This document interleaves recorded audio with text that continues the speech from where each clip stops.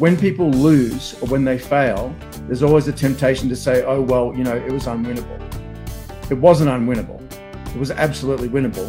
We just screwed it up and we have lost.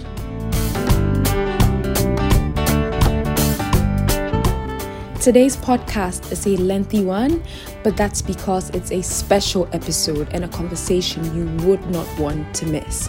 Organized in collaboration with the Brenthurst Foundation, Daily Maverick, and the Friedrich Naumann Foundation, today's episode looks at Afghanistan after the West's withdrawal.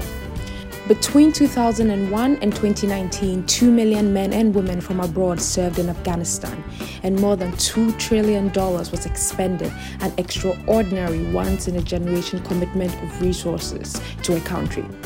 The Western withdrawal from Afghanistan, set to be complete by September 11, 2021, has gone hand in hand with a narrative of defeat, repeated so often it's in danger of becoming a self-fulfilling prophecy, one damaging to Western moral authority and the value of its alliance. The webinar today offers insight, nuance, and reflections on how Afghanistan was handled and what that means for where it is today. Rory Stewart said, and I quote, "My view is that the blame lies squarely with the United States and its allies for withdrawing its support in reckless fashion." That's quite a statement. As I said, today's episode is definitely a conversation you would not want to miss. This chat features Dr. Greg Mills, Executive Director of the Brenthurst Foundation, in conversation with Rory Stewart, former UK Secretary of State for International Development and Yale University Fellow, and Dr. David Kilcullen, author, strategist, counterinsurgency expert, and former advisor to Secretary Condoleezza Rice and General David Petraeus, as they discuss what the future might hold for the people of Afghanistan. Let's tune in. Good afternoon, everybody. Welcome to the Daily Maverick Brenthurst Foundation seminar on what is going to happen in Afghanistan. I know there has been a tremendous response to this seminar, and we have over 3,000 people signed up to it. Not because of me, I'm sure, but because of our two very distinguished guests who I'll introduce in a moment. My name is Greg Mills. I head the Brenthurst Foundation, which is based in Johannesburg in South Africa. My connection with Afghanistan is that I spent 4 assignments there as an advisor to the commander, based alternatively in Kabul and in Kandahar. And then I recently returned from 2 visits there this year, where I was completing a book which is about to be published called Expensive Poverty, which is about the follies of international aid, and you can probably get the drift of the book from the title. But I'll be just chipping in every now and again with the occasional comment, but mainly keeping the conversation going and gaining the insights of our 2 very distinguished guests. Before I introduce them, let me say thanks to our partners, the Daily Maverick, Africa's largest digital publication, and they too would like to acknowledge the support of the Friedrich Naumann Stiftung, who have assisted in the setting up of these seminars. Let me first introduce Rory Stewart. I met Rory in Kabul. I met Dave Kilcullen through Afghanistan, but I met Rory in Kabul in his role in establishing the Turquoise Mountain Foundation. It's often said of people that they're a scholar, and sometimes you hear the term soldier scholar. And sometimes you even hear the term fairly uncommonly of soldier, scholar, author. And in these 2 gentlemen, we have combined elements of expertise and experience, which is quite remarkable. Rory, who very graciously stepped in at the last moment for Hamdullah Mohib, the former, I think it would be correct to say, National Security Advisor of the Islamic Republic of Afghanistan. He is an academic, he's a diplomat, he's an explorer, he's an author, he's a soldier, and he's been a politician. And he's now an academic again back at Yale University. He's produced a number of excellent books, The Places in Between, which was about a long walk, which included a walk across Afghanistan, the marches, and then Occupational Hazards, which was also known as the Prince of the Marshes. He was Secretary of State for International Development, but most recently in the United Kingdom government. He was an MP between 2010 and 2019. He served as the chairman of the Defence Select Committee. He was Minister of State for Africa. He was Minister of State for Prisons. Perhaps it's not reflecting that he did go to Oxford, but he did serve for time as Minister of State for Prisons. He also served as director of Harvard's Carr Center between 2008 and 2010. And of course, most of you will know his name probably because he served or stood as a candidate to be Prime Minister in the most recent election of the UK Prime Minister. David Kilcullen is an Australian and American citizen. He is too an author, a soldier, a strategist, a counterinsurgency specialist, and a diplomat. He served as an advisor to Secretary of State Condi Rice and David Petraeus in Afghanistan and in Iraq. He's been a fellow at a number of distinguished international institutions. And he's written at least 5 books that I know of, David, including most famously The Accidental Guerrilla. He retired from the Australian Army as a colonel in 2005, and since then he's branched out into the academic world. I'll come back to David in a moment, but I want to ask the first question of Rory.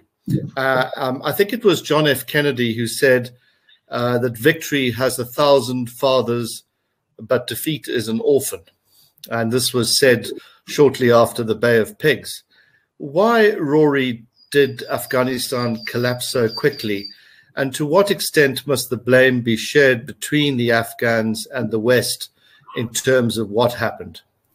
Well, thank you, Greg. And firstly, let me just check that you can hear me clearly and everything is working fine. Great. So, difficult question. Obviously, President Biden is trying to put the blame squarely on Afghans. In his press conference yesterday, he put a lot of focus on the fact that he said the Afghan army had collapsed and the Afghan leadership had fled the country. My view is that really the blame lies squarely with the United States and its allies by withdrawing its support in a reckless fashion. I think it's important to understand, firstly, something that I think British and American, certainly citizens, have struggled maybe to understand, which is that combat operations largely ceased in 2014.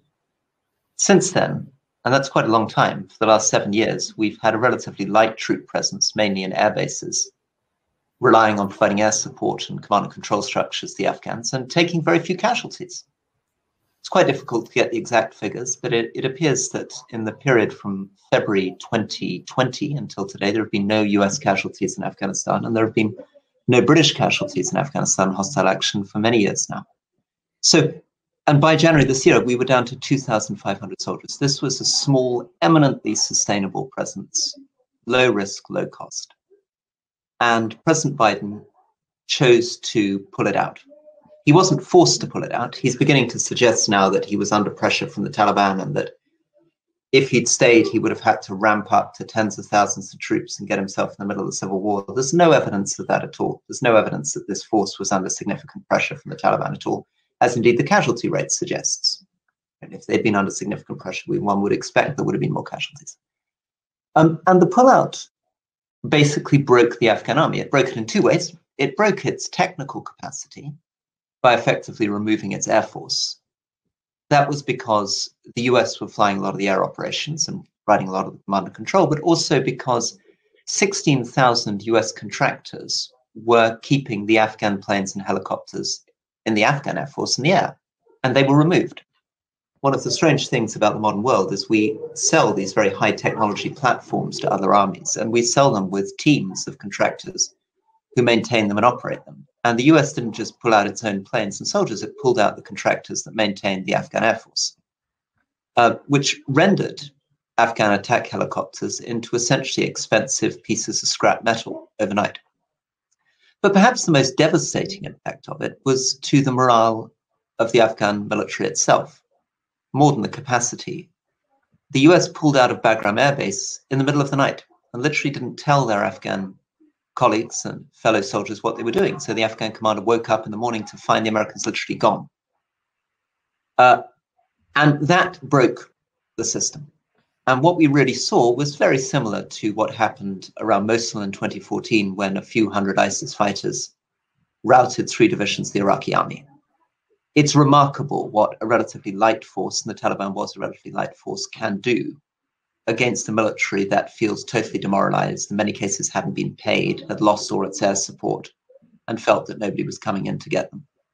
So this collapse, this rapid collapse, is very much the fault of President Biden for pulling those troops out, and indeed for the other NATO countries for going along with it and not providing an alternative.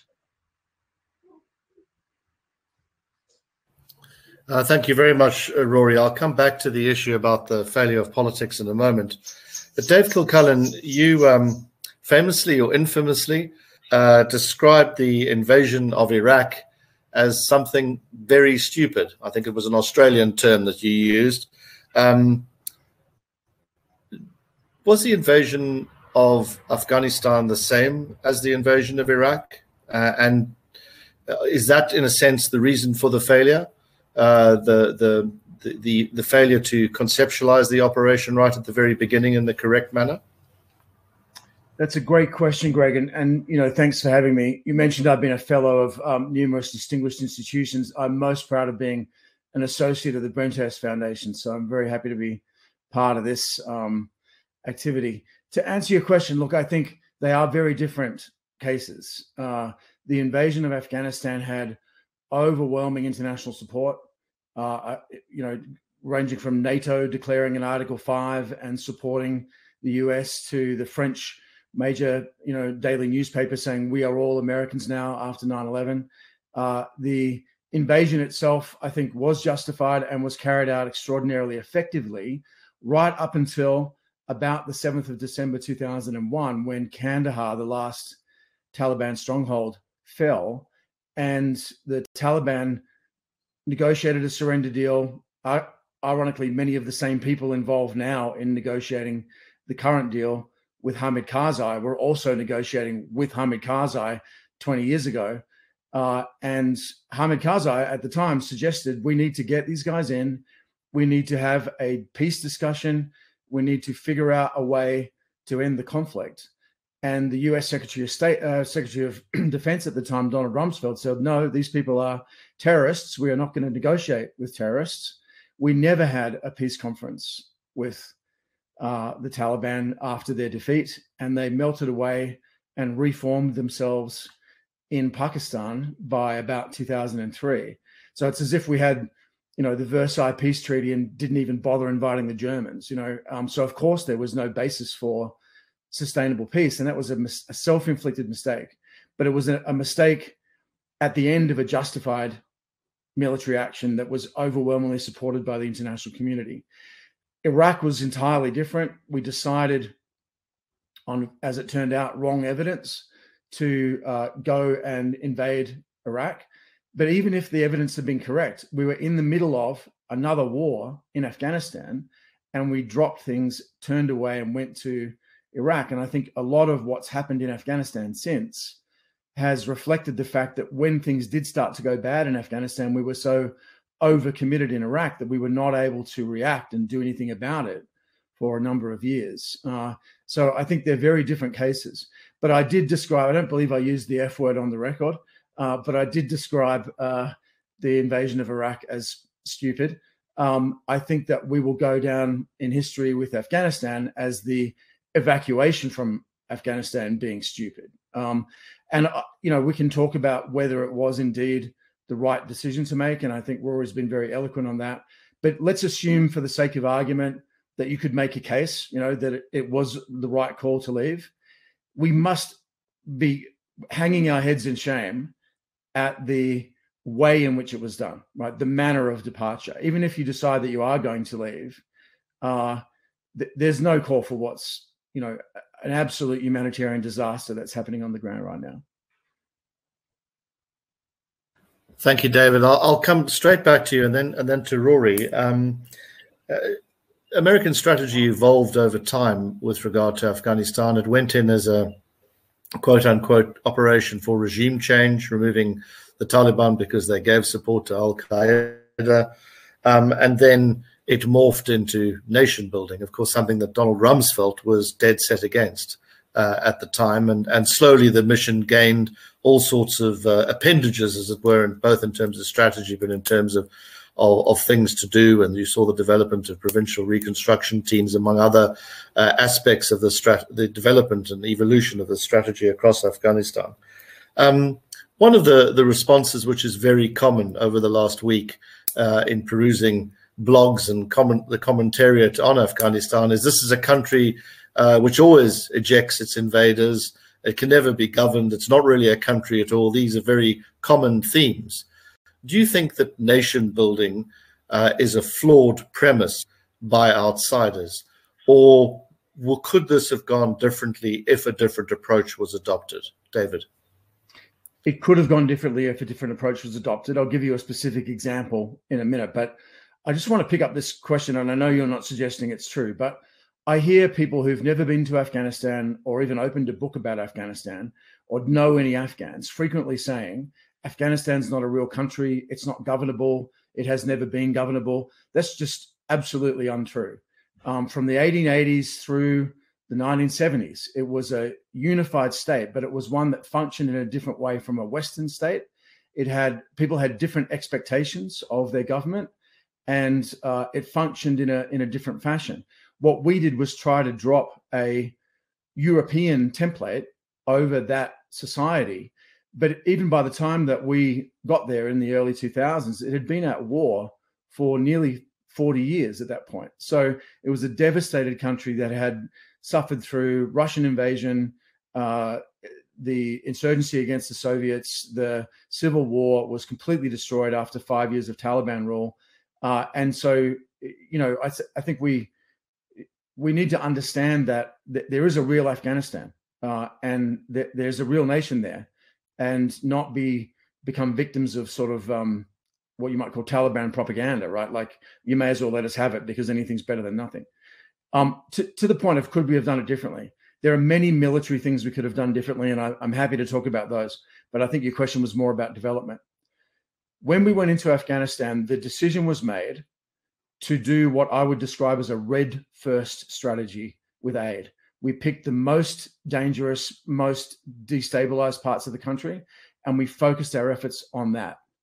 Imagine how different it would have been if we'd done a green first strategy and focused on the stable parts, got them functioning, worked with our allies, and then expanded like an oil spot into the areas that were unstable. I and many other people, I think Rory as well, suggested this. Ashraf Ghani, when he worked for the World Bank, was fully aware of this argument. The aid agencies were aware of it, but people wanted to demonstrate progress, propaganda effect for their publics, rather than working with the Afghans who were telling us what was needed to build things out. So I think it could have been very different. When people lose or when they fail, there's always a temptation to say, oh, well, it was unwinnable. It wasn't unwinnable. It was absolutely winnable. We just screwed it up and we have lost. And Rory, I'm sure you'll pick up on some of those things. And just to briefly say, I had a stand-up argument in 2006 with a American colonel at Bagram Air Force Base over where to spend development money. And he was insistent on spending it in the areas where there was the greatest insecurity. And I eventually, out of frustration, said to him, would you plant a tree on Mars? And he said, eventually, after looking at me as if I'd been drinking the wrong tea, he said, no, what do you mean? I said, well, reinforce success. Go where there is success, make that effect demonstrable across the entire country. But there's this idea that if you spent and sprayed enough money, that it would then have a positive development impact was, let's say, naive at best. But that's not what this discussion is about. Rory, you can comment on the last question and what David said, but I also want you to comment, if you can, on this concept of political failure. I mean, war is the failure of politics.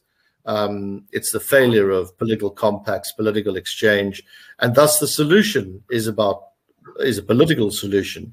Do you think that this why wasn't this addressed earlier enough on in terms of building a relationship with the Taliban, including them in government, when they could have very easily done this in the early 2000s? It became more difficult as the Taliban became resurgent.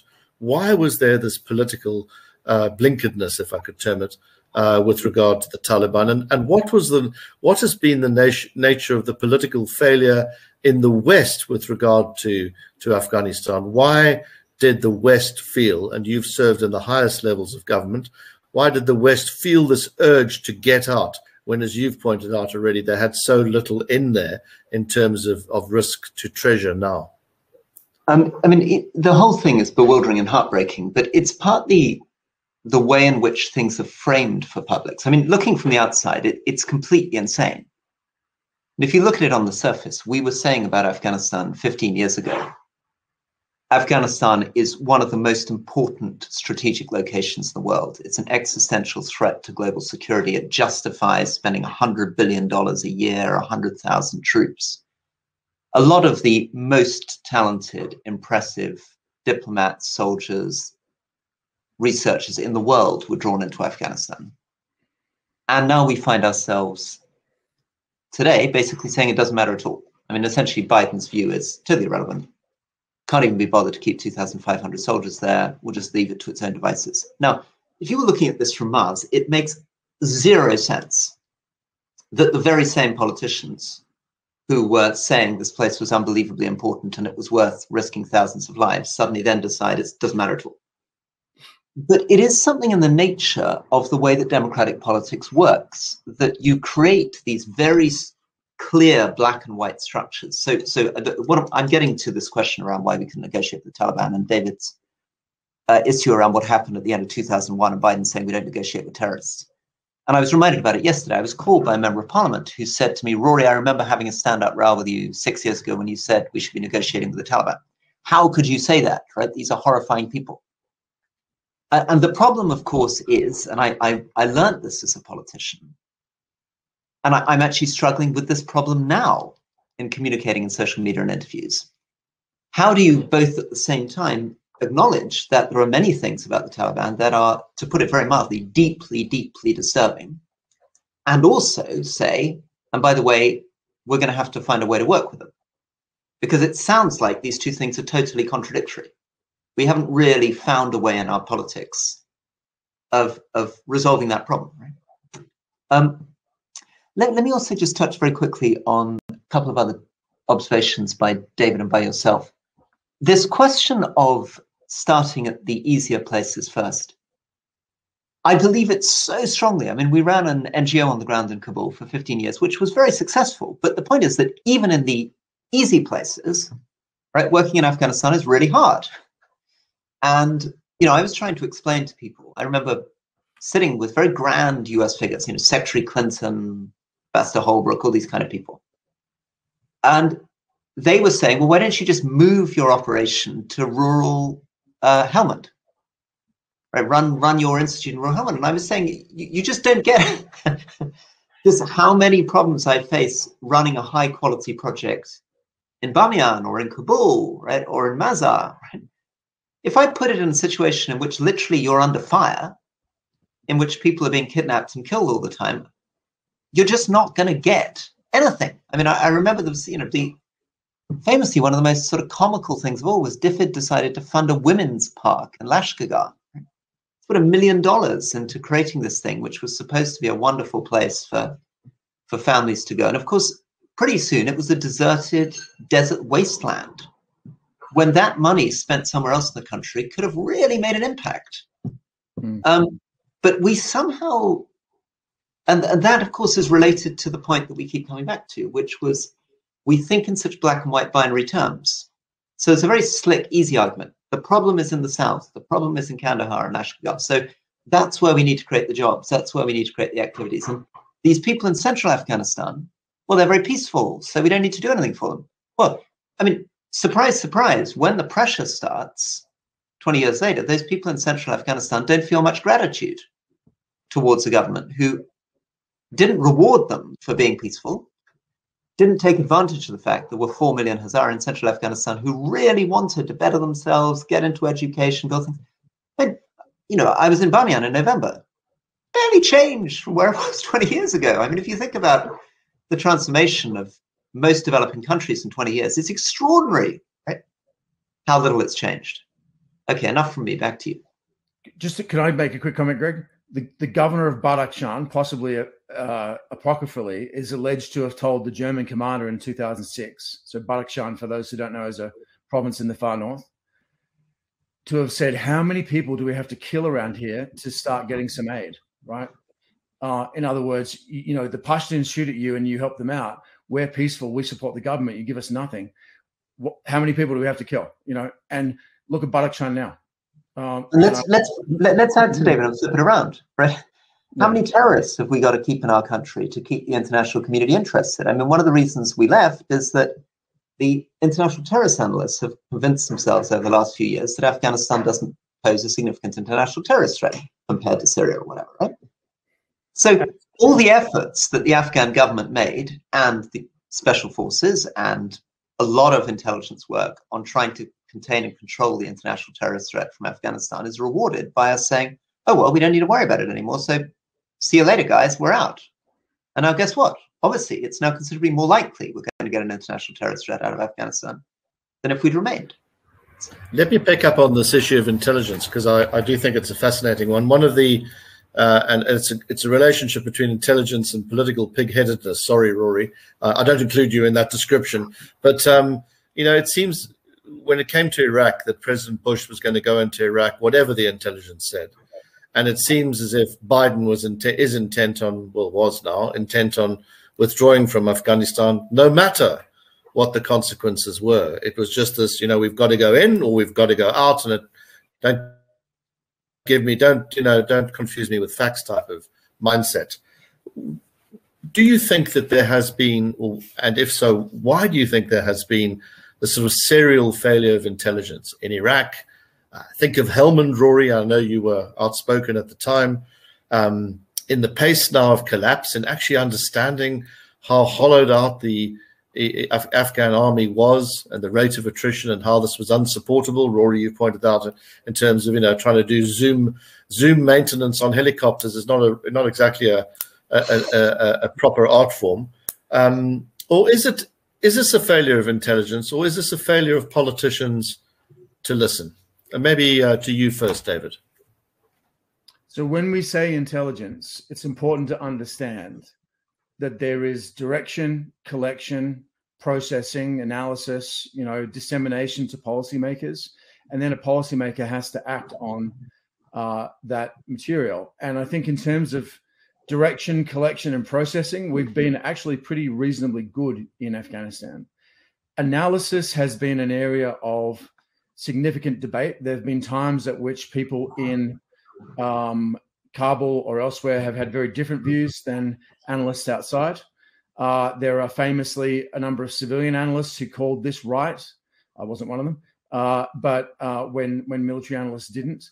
So there's been a big debate on that. And then, of course, when you disseminate it to policymakers, they have to act on it. Let me give you one anecdote to illustrate that. In 2008, when I was working for the US State Department, there was a debate. It's in the media. It's not secret. Between CIA and DIA, Central and Defense Intelligence Agencies on the one hand, and the intelligence folks in Kabul on the other. People in Kabul thought things were going dramatically better than the external analysts thought. And one of my tasks was to go and review the intelligence and look at what people were doing and get a feel for who was right and who was wrong. And I came away thinking that the people outside the country were much more accurate in their assessment. But worth pointing out, the reason for that was not that the guys in Kabul were being manipulated or they were being overly rosy or trying to paint a false picture. It was that they'd only been there for 1 year. In many cases, they were on their first rotations. They were young analysts who were getting their first spurs in the field. They didn't have anything to compare it with. By contrast, some of the CIA analysts have been doing Afghanistan for 20 years, and they could see the sort of change over time in a way that the tactical analysts couldn't. The other thing that was worth noting is that at that point, there were almost 2,000 intelligence analysts inside the wire at the main ISAF bases in Kabul who never got out, right? They weren't able to get out. We think that intelligence analysts in country have better access. They often actually have worse access than people who aren't in country because they're not able to travel. And in an age of social media and, the ability to talk to people on WhatsApp and so on, open source field reporting is critical. Right now, there's a network of people, I'm one of them, who have self-generated, I know you are too, Greg, who've self-generated and are now working to get people out in a way that the governments have failed to do, on the basis of just the connectivity and the ability to do that through open source material. So I think the intelligence game has changed. And I think that, analysis has been controversial. The collection hasn't been a problem so much, but it's really then, do politicians act on the intelligence they're given? And that's probably a question for Rory to answer. Yeah, Rory. I mean, I think, well, let me come in from two sides on this. I think the first thing is that it's a bit of a mystery, this, because of course it's true from the beginning of this engagement, and it was true in Iraq too, that politicians and generals said things which were completely insane about Afghanistan from the very beginning. So one of the reasons Ashraf Ghani was often very angry with me is that I kept quoting his statement at the end of 2001 that every Afghan was committed to a gender-sensitive, multi-ethnic, centralized state based on democracy, human rights, and rule of law. Right? And I just spent 30 days walking through rural Afghanistan. I couldn't think how I would translate that into Dari. I'm thinking, okay, how do I imagine Bushir Khan and Sangizar dealing with the notion of a gender-sensitive, multi-ethnic, etc. Forget it. So the question at the root of this then is, are these guys cynical or are they naive? Right? Are they lying or do they just not know what they're talking about? And the same is true for all the generals who, from 2005 onwards, I have them all on record saying this is the decisive year. 2005, 6, 7, 8, 9, 10, 11. Every year was the decisive year. But of course, the truth of the matter is that these guys, politicians, generals, are not really in the business of describing reality. What they're actually in the business of is trying to influence people. They're selling a story. Generals are trying to pump up the morale of their soldiers. Politicians are trying to win support at home. And almost nothing of what they say is actually about Afghanistan. It's about us. It's about how to tell a story that keeps your soldiers fighting, keeps the money flowing in, keeps the voters on side. So you have to bake in from the very beginning that structurally, kind of fundamentally structurally, total lack of realism, that kind of crazy, naive optimism is baked into the whole way that we think about these things. You couldn't write, for example, a report. If you look at the Interim Afghan National Development Strategy, which was the core document through which, in different iterations, tens of billions of dollars flowed over the next few years, right? You read this document and it doesn't describe Afghanistan at all. I mean, it could be describing Botswana. In fact, I think quite a lot of it was sort of copied and pasted from a structure designed for Botswana. Why does this happen? It happens because if you said in a formal public document, this is a very fragile, poor country, and with a lot of patience and a lot of luck, we hope this country in 20 or 30 years' time will be slightly more prosperous, humane, and stable than it is today. And we hope it's going to look a little bit more like Pakistan and a little bit less like the Congo, right? People go bananas. We're not going to put troops into that. We're not going to put money into that. I'm not investing in that kind of project, right? Our whole civilization is predicated on selling fairy stories. And that's one of the reasons clearly that Biden's got out. I mean, he's lurched from the crazy naive optimism of the 2000s to an equally naive pessimism, right? He's gone from believing we can turn it into Switzerland to trying to pretend we achieved nothing and that we were making no difference at all, which is equally false, right? Let me just finish this thought and then I'll hand back to you. But the analogy that's been striking me recently is it would be like a very idealistic and naive person saying, I'm going to take a child into my home from a very damaged family with a very difficult background, take them in as a 7, 8-year-old. And I'm going to dedicate myself to turning their life around. And you put the years in and you begin to realize that it's difficult work. It's 2 steps forward, it's 1 step back. Some things are improving, some things remain really tough and problematic. And at the end of 10 years, you just think, well, screw it. I haven't managed to turn this kid into the perfect little child that I dreamt of. So I'm throwing them out. I'm slamming the door and I'm not going to have anything more to do with them. They're not my responsibility. So to solve this problem, and I think, intelligence is somewhere there, but fundamentally it's the mindset that is perfectionist. Either we achieve a perfect state or we have nothing to do with it. There's no moderate, sustainable, long-term investment. And that means that any intelligence you produce is immediately mashed up through optimism bias, through weird mirror imaging, through weird sorts of groupthink. I mean, all these kind of psychological tendencies, which basically mean that the senior people are going to only take on the information that's convenient to them and ignore anything that challenges their basic worldview. Thank you very much, both of you. You'll remember, perhaps, Rory and David, that one of my first responsibilities in the headquarters in 2006 was to turn the Afghan National Development Strategy into a campaign plan.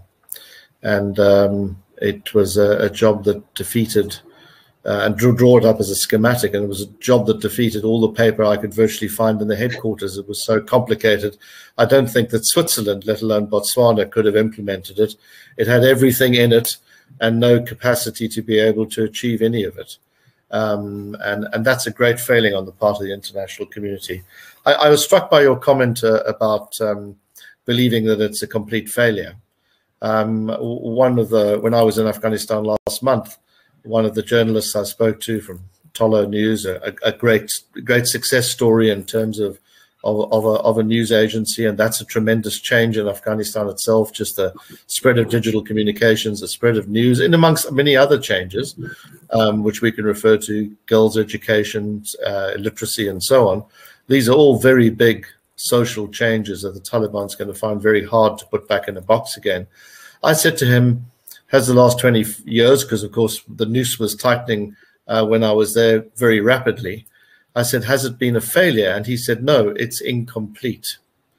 And I think it's a very, for me personally, a very good summary. Of course, the question is, how long does it take to complete something like that? And the answer is, well, the US has been in Germany for 75 years. It's been in Korea for 70 years. These are long-term security questions which take a great deal of commitment. But you can comment on that. I wanted to ask David, do you think, and this is for Rory as well, do you think the strategic failure was at the very beginning that nobody thought this thing through to the finish? That nobody really said, this is where we want to get to, these are the commitments we're going to make. So it became subject to short-termism on the one hand, that Rory has alluded to.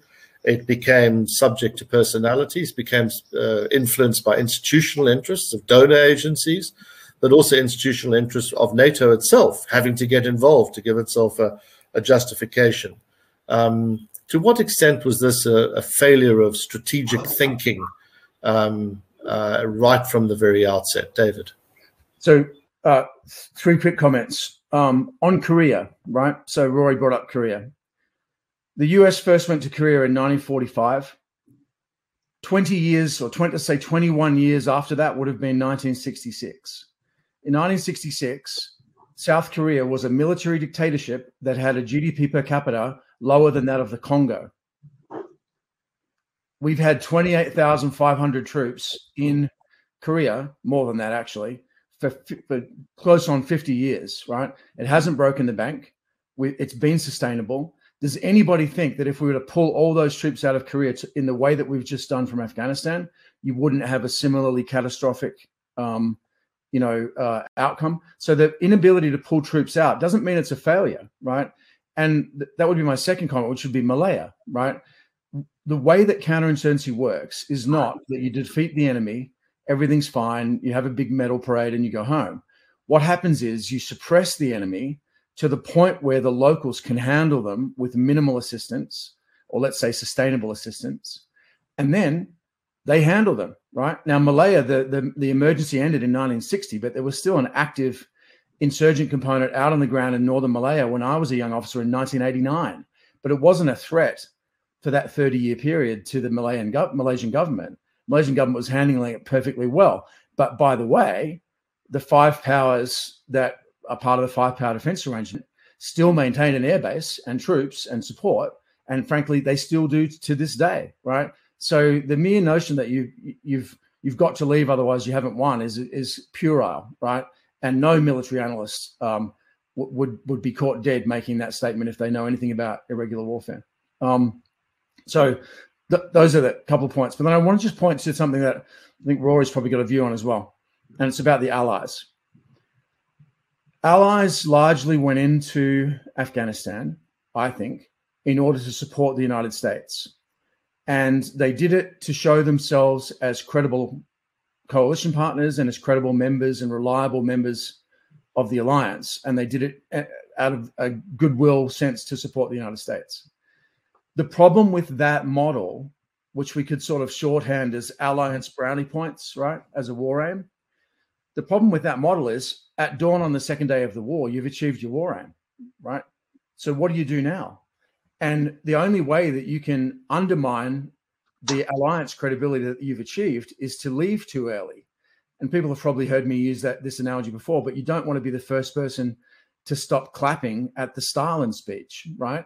So all the allies were like, well, shit, we have to stay now until the Americans figure out how to get out of here. And so we all committed to stay. All the allies wanted to make it work, but they just wanted to make it work so the Americans could figure out how to leave. The Americans didn't want to figure out how to leave, or they weren't able to for a variety of reasons. And I think that allies didn't really exercise the leverage that they probably should have in shaping the plan, precisely because they framed it in terms of alliance commitment. There are some exceptions. The French did a very good job in imposing leverage. The Turks have done a good job. I would argue the UK's done a pretty good job compared to many others. But too many of the allies were just there to be there. And if you're only there to be there, well, then, you've got an institutional interest in not rocking the boat. Can I come in just quickly behind David on that? Can I absolutely, Rory, but I want to ask you a PS question to this, which you can address in your comment, which is, do you think that the UK should have lobbied hard against the US decision, and how could Prime Minister Johnson have pushed back against President Biden? Well, so I think two things, and I think they're related. I mean, what David says resonates so much. Although the UK was the second largest troop contributor, it was incredibly frustrating trying to engage with the UK about counterinsurgency warfare strategy, because fundamentally, in the end, this was a US strategy which they were bolting into. And when, for example, the British ambassador, Sheriff Cooper Coles, tried 2008-9 to question the strategy, he was fired, right? And he was replaced by a man who just basically became a cheerleader for the Americans. There was no real appetite for full independent analysis, trying to question whether this whole thing made sense, because we were a junior partner. Right? 90% of this was American, always. That then leads on to where we are more recently. So the presence on the ground by the beginning of this year was 2,500 troops and some planes. So theoretically, it should have been possible for the UK and other NATO countries to take up some of that burden. The UK boasts of spending more than 2% of its GDP on defense and being a major military power. Right? 2,500 is eminently manageable, or should be, with the kind of defense budget that we have. The Turks had already said they were going to stay. If the UK, as the second largest military contributor, had come in clearly and early enough, I think we could have persuaded others, French, Germans, certainly Australians and others, to come along with us. And we could have had a conversation with the US. We could have said to Biden, okay, you want to get your boys home, but we need certain types of enablers and support to make this transition work. Right? Could have kept some of their command and control structures. Goodness knows, we could have kept their contractors. Kept the planes running without relying on Zoom. Kept Bagram. Right, could have kept Bagram going, yeah. So the US Defense Secretary claims that he tried. I don't think they tried very hard. And the reason they didn't try very hard is exactly for the reasons that David laid out. But the consequence of this is an incredible humiliation that Biden has inflicted. Not just the humiliation of betrayal of all the Afghans that work with us, but an immense humiliation of these NATO allies. Because we're left carrying the responsibility in the can for this. We're left humiliated in front of our publics, but he didn't really consult us. He made no attempt to think through a transition, didn't concur to him that we might stay when he left. And in fact, actually, as Jake Sullivan revealed in the press conference yesterday, he hadn't made any attempt to call any NATO leader until this morning. Kabul falls, 5 days, President of the United States doesn't even bother to pick up the phone to anyone. And that gives you a pretty good idea of the kind of relationship that's going on here. Rory, let me pick up on that theme. I know you have a time constraint, but I do want to hear two answers from you if you can, and we'll deal with them in fairly quick sequence. The first is what do you think the damage to, you've spoken about the damage within the alliance, and certainly this indicates the extent of the lack of leverage of other NATO allies on the United States. And one of the rationales for this operation was always that it's better to be with the United States because you could have leverage over them. Well, as it turned out, in fact, no, you don't have any leverage over them, or so it would appear. What do you think is the danger to, or the damage to the West in terms of its moral authority, given that it's essentially let down its obligation to the Afghan people? And what do you think are going to be the geopolitical implications of this, particularly, and I think here of Russia and China and others that will take advantage of the vacuum that's being created? Not necessarily a physical vacuum, that's one thing, but a political and ideological vacuum. Well, I think there are two dimensions to this. One is, of course, that tragically and traditionally, countries have often let down their allies in shocking ways. Right? We have to be honest about this. This isn't the first time that people have been betrayed. The British worked very closely, for example, with Karen and Kachin fighters to fight the Japanese and then handed them over against their wishes to a Burmese government that suppressed them brutally for 7 years. And there were some pretty horrifying things at the end of the Second World War where we betrayed whole countries to the Soviet Union to try to put stuff together. But it is the case that by doing this again, and so publicly, and this is probably the worst betrayal I can think of since the end of the Second World War, right? I'm struggling to come up with something quite so unforced and callous. Right? We tried to hang on in South Vietnam at huge cost for a long time. That was not an easy departure. And the consequence of this is that it allows autocratic regimes to distinguish themselves from us by presenting themselves as more long-term patient allies. Now, that doesn't mean they always are, but that's going to be what China and Russia will try to suggest to the world. Iran will try to suggest to the world. Because there is a good narrative there that democracies suffer from an attention deficit disorder, that we can't really do foreign policy because every few years we have a new election, we get a new president in. The US, through the Cold War, and even in the 1990s and 2000s, managed to insulate itself a little bit against that because there was a very, very highly developed US defense, intelligence, foreign policy establishment, largely detached from domestic politics, and had huge resources, CIA stations all over the world, bases all over the world, that were able to keep relationships going over decades. Donald Trump really began to break this, and Biden has really exposed the fragility of this whole system in a brutal way. And that's what really worries me. And I think that it's going to be very difficult now. Britain, going into another relationship with the United States, now goes in a much more fragile and paranoid way than they would have done 10 years ago. I saw this first actually in relation to Crimea. I was in the National Security Council when Obama went and Donald Trump came in, and suddenly Britain was left asking itself, is this entire policy that we've signed up to and advocated for in Ukraine and Crimea one that we, Britain, believe in, or were we just going along with the United States in order to do the Starling clapping? And what do we do if Trump suddenly goes 180 degrees round on this? Do we go with him? Do we go against him? We don't know, right? And this is going to become worse and worse, and it's becoming worse and worse at a time when generally the reputation of our liberal democracies is much lower than it was in the 90s. The growth of democracies has stopped and has begun to go backwards. Populism is rising around the world. The British economy, which was larger than China's as recently as 2005, the Chinese economy is now 7 times larger than ours. I mean, we're entering a very different world. And what Biden has done is particularly destructive in that context. Could I chime in briefly, Greg? Do you mind?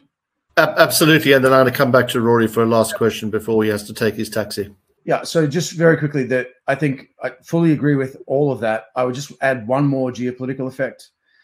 this is going to extend the war on terror, right? It might be by a decade or more. What we saw after the fall of the almost fall of the Iraqi government and the declaration of the caliphate was a massive morale boost for jihadists worldwide, and almost 7 years of extended significant terrorism threat. Even if the Taliban stick to their commitment and don't launch attacks from Afghanistan, the fall of Afghanistan to the Taliban, defeating the world's most important superpower after 20 years, is going to be a huge morale boost for everybody. And we're going to see a renewal of jihadist activity worldwide. Just when we thought we were getting out of 20 years of the war on terrorism, we've probably just bought ourselves another decade by doing this.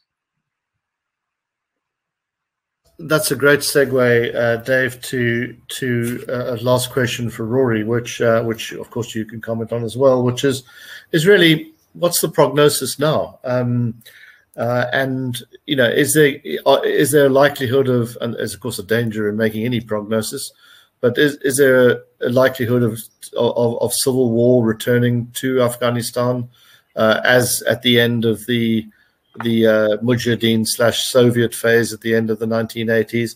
I saw pictures on social media today of Ahmed Massoud back in the Panjshir Valley, Northern Alliance flags fluttering. I spoke to Ahmed Massoud last month in Kabul, and he was deeply frustrated about the lack of communication between himself and the government, between his people and the government, and the fact that there was very little coordination and consultation going on. Are we likely to see a return to those dark days of the 1990s? And then, very important and related to that is what should the West now be concentrating on? So I think Afghanistan is going into a dark phase. The Taliban controls most of the country, and most Afghans appear to have intuitively decided that, although most of them do not want to live under Taliban rule, that that was preferable to trying to put up a suicidal fight where they thought they would be killed for nothing. The Panjshir Valley is holding out, but we need to think quite seriously before we start encouraging Afghans to rise up against the Taliban government, because there's a real danger of what happened in southern Iraq, of course, which is that people rise up and are massacred, because I don't think there's any appetite from the US or others to provide significant support for Afghans trying to do that.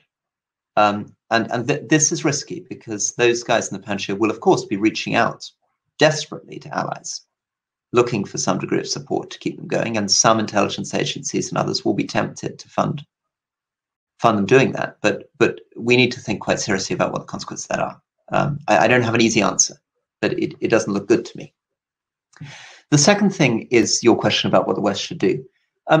This has now gone beyond a military situation into a humanitarian development catastrophe and a political catastrophe.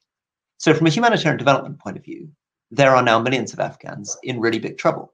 And predominantly across the country, clinics are shut, many of them very dependent on female doctors and nurses who are reluctant to go to work. The governmental systems are currently paralyzed because the Taliban, whatever their merits, are not great government administrators, and many civil servants are a bit reluctant to go back to work at the moment. I mean, remember Afghanistan at the end of 2001, it was not a very governed place, right? The Taliban sat around in a few empty offices, and there were a few rusty filing cabinets, but most of central Afghanistan, there wasn't anything that you could really recognize as a state. So that's going to mean people will be hungry. That's going to mean a lot of people not going to school. That's going to mean a lot of people not getting healthcare. I would counsel the West against imposing immediate sanctions on the Taliban, particularly general sanctions that stop development assistance, humanitarian assistance. They're going to hurt millions of ordinary Afghans, create even more of a hellish situation on the ground, and the Taliban will just shrug it off. I mean, they've had a pretty tough life for 20 years. They don't give a monkeys about being sanctioned. They've effectively been sanctioned for 20 years, right? So that's the first thing. Please do not rush to start saying all USAID programs and funding for Save the Children, UNICEF, UNDP cease tomorrow, right? That would be awful. And the second thing is, we need to find some way of trying to reach out to the Taliban. Very realistically, very cynically, appreciating that the likelihood is that these people are not people that we can do business with, because after all, they've just devoted 20 years of their life to trying to destroy everything we've created, right? So there's very good reasons to be very doubtful about how far we can get.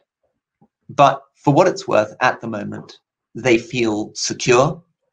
They have chosen to put out a pretty optimistic, moderate message. They're keeping security pretty well in Kabul. So there is an outside chance, I say a small chance, but an outside chance that you can have some kind of conversation with them and try to stop things going worse, prevent them becoming a terrorist safe haven, try to set some basic conditions on how you get female health workers back, stop them causing huge problems in the region. And we have to have the confidence to try to do that, because if we don't do that, quite quickly, this is going to become an extremely paranoid regime, worried that people are going to topple them, and then all kinds of further horror is going to unravel. I'm very, very sorry I'm leaving you. I just want to say a huge thank you, and what a privilege it's been to be with you. And for people listening, I mean, Brenthurst Foundation, fantastic. David's fantastic. And also worth hearing more from Greg if he gives you a second before he leaves, because he was in Kabul just 4 weeks ago and we haven't heard enough from him. But thank you so much again for having me. Bye-bye, guys. Thank you. Thank you very much, Rory. Only a pleasure as ever. And thank you very much for squeezing us into an extremely hectic schedule. Thank you. Dave, would you like to pick up on some of those questions about the prognosis and what should the West be concentrating on? And then I want to ask you to end with some thinking on what the collapse of the Afghan government, and going back to your rise of jihadism question, what this means for countries facing similar circumstances, particularly those in the Sahel. We think of Mozambique in terms of the Islamist insurgency in the north of Mozambique. What do you think the impact of this is going to be? And what should African governments be taking out of the failure of Kabul and the collapse of Kabul for their own strategies? Yeah, that's a great set of questions. So just, people probably know that only a few months ago, I said in writing that it would be a stretch to imagine the Taliban taking Kabul anytime soon, right? So I don't know if there's a prognosticators anonymous, but I think I'm going to try to wean myself off of prognostications because I obviously suck at that. I'll just say the reason that I thought it was unlikely was that I could not believe that the international community would just abandon the Afghans the way that we have. You know, not one airstrike, not one word of support, not any assistance. President Biden coming out and saying on Saturday, hey, it's all done, and then Ashraf Ghani leaving and the Afghan army collapsing as a result of that. Those are all things that I just never believed on moral grounds that we would ever be capable of doing. So I obviously don't understand the moral universe of a lot of folks that made these calls. So I'm going to get out of the prognostication business for the moment. I'll just say, though, that what's happening now suggests that we're already in a civil war, as Rory said. Protests in Jalalabad and Khost overnight, Taliban shooting into the crowds and killing people protesting in those cities, up in the Panjshir Valley, not only the Masuds, but the first vice president, Amrullah Saleh, who has now noted that the Afghan constitution says that when the president flees, the first vice president takes over as caretaker president. And he's now rallying political allies and saying, I am the legitimate president of Afghanistan. Come to me and we're going to fight this oppressive regime. So we're already in a civil war. And I think that Rory's point is exactly on the money. We need to make a decision about whether it's going to be better or worse than to support opponents to the Taliban or to simply try to get the Taliban to moderate their behavior. Since it's just you and me and no one's listening, I'll say this without fear of being repeated. I actually believe the Russians have taken a rather good approach here. And I know you'd be astounded to hear me say that, but the Russians have said, we're deciding whether to recognize the Taliban and whether to assist the government, and their behavior over the next few weeks is going to decide our course of action. I think that's a very smart way to play it, right? To apply that leverage. I see the Chinese have effectively sort of de facto recognized the Taliban already and are talking about tying them into some Belt and Road projects that link to Iran and to Pakistan. So there's some economic leverage there. And I think we need to think about this unfortunately, less as a moral question and more as a question of leverage at this point. And how do we generate the maximum leverage to try to, mitigate this self-inflicted disaster that we're dealing with? So going forward, I think that would be my recommendation right now of how we should think about this. We should not immediately write off the Taliban, but we should understand that, as Rory said, there's deeply disturbing elements here, and we should figure out how we can apply leverage to prevent some of those horrific excesses that we saw last time around. And final comment from me would be, this is not the Afghanistan that the Taliban were kicked out of in 2001, or the Afghanistan that they dominated in 1996. It's much more developed. It's had trillions of dollars of investment. The society is different. 65% of Afghans are young enough that they don't really remember the Taliban government. It's a much more urbanized and commercial and educated society. The Taliban also are different. The Taliban old leaders are still in figurehead positions, but many of the key players are younger. That doesn't make them better in a moral sense, but they're certainly different. And I think that even the Taliban recognize that they can't run this thing like they did in the 1990s. I mean, they had a conference yesterday where they talked about holding an international investment symposium and trying to get international aid and assistance and direct foreign investment. This is the Taliban, right? So, I think we have to give them the chance to change while being extremely skeptical and holding our ability in reserve to react if they don't. And that's all about, achieving leverage. Thank you very much, David. I know that our time is up. It's been an incredible discussion with two of the most well-informed and nuanced and strategic thinking of the commentators out there, and always a great pleasure to hear your views. Thank you very much to the Daily Maverick and the Naumann Stiftung for supporting this webinar series. I think as a child of the Cold War who watched the scenes of the evacuation of South Vietnam, who read about it in the newspaper rather than watched it, but have since watched it on YouTube, I just never imagined that those scenes would happen again in my lifetime. To see the pitiful actions of people clinging onto aeroplanes and falling from the sky as a consequence of that. But there we are. And I think what this points out is a dramatic failure of politics, as I said during the webinar, a failure to hold politicians to account. But I too would like to end on the positive note that David has mentioned. We will see how this shakes out over the next weeks and months, and perhaps it's a subject that's worthy of a repeat discussion when we can assess slightly clearer once the dust has settled. But thank you again, David. Thank you very much, the Daily Maverick, and thank you everybody, the several thousand of you who signed into this really interesting webinar. Good afternoon and goodbye. Thanks, Greg. As Dr. David Kilcullen asked, how do we generate the maximum leverage to mitigate this self-inflicted disaster? That's definitely one to think about.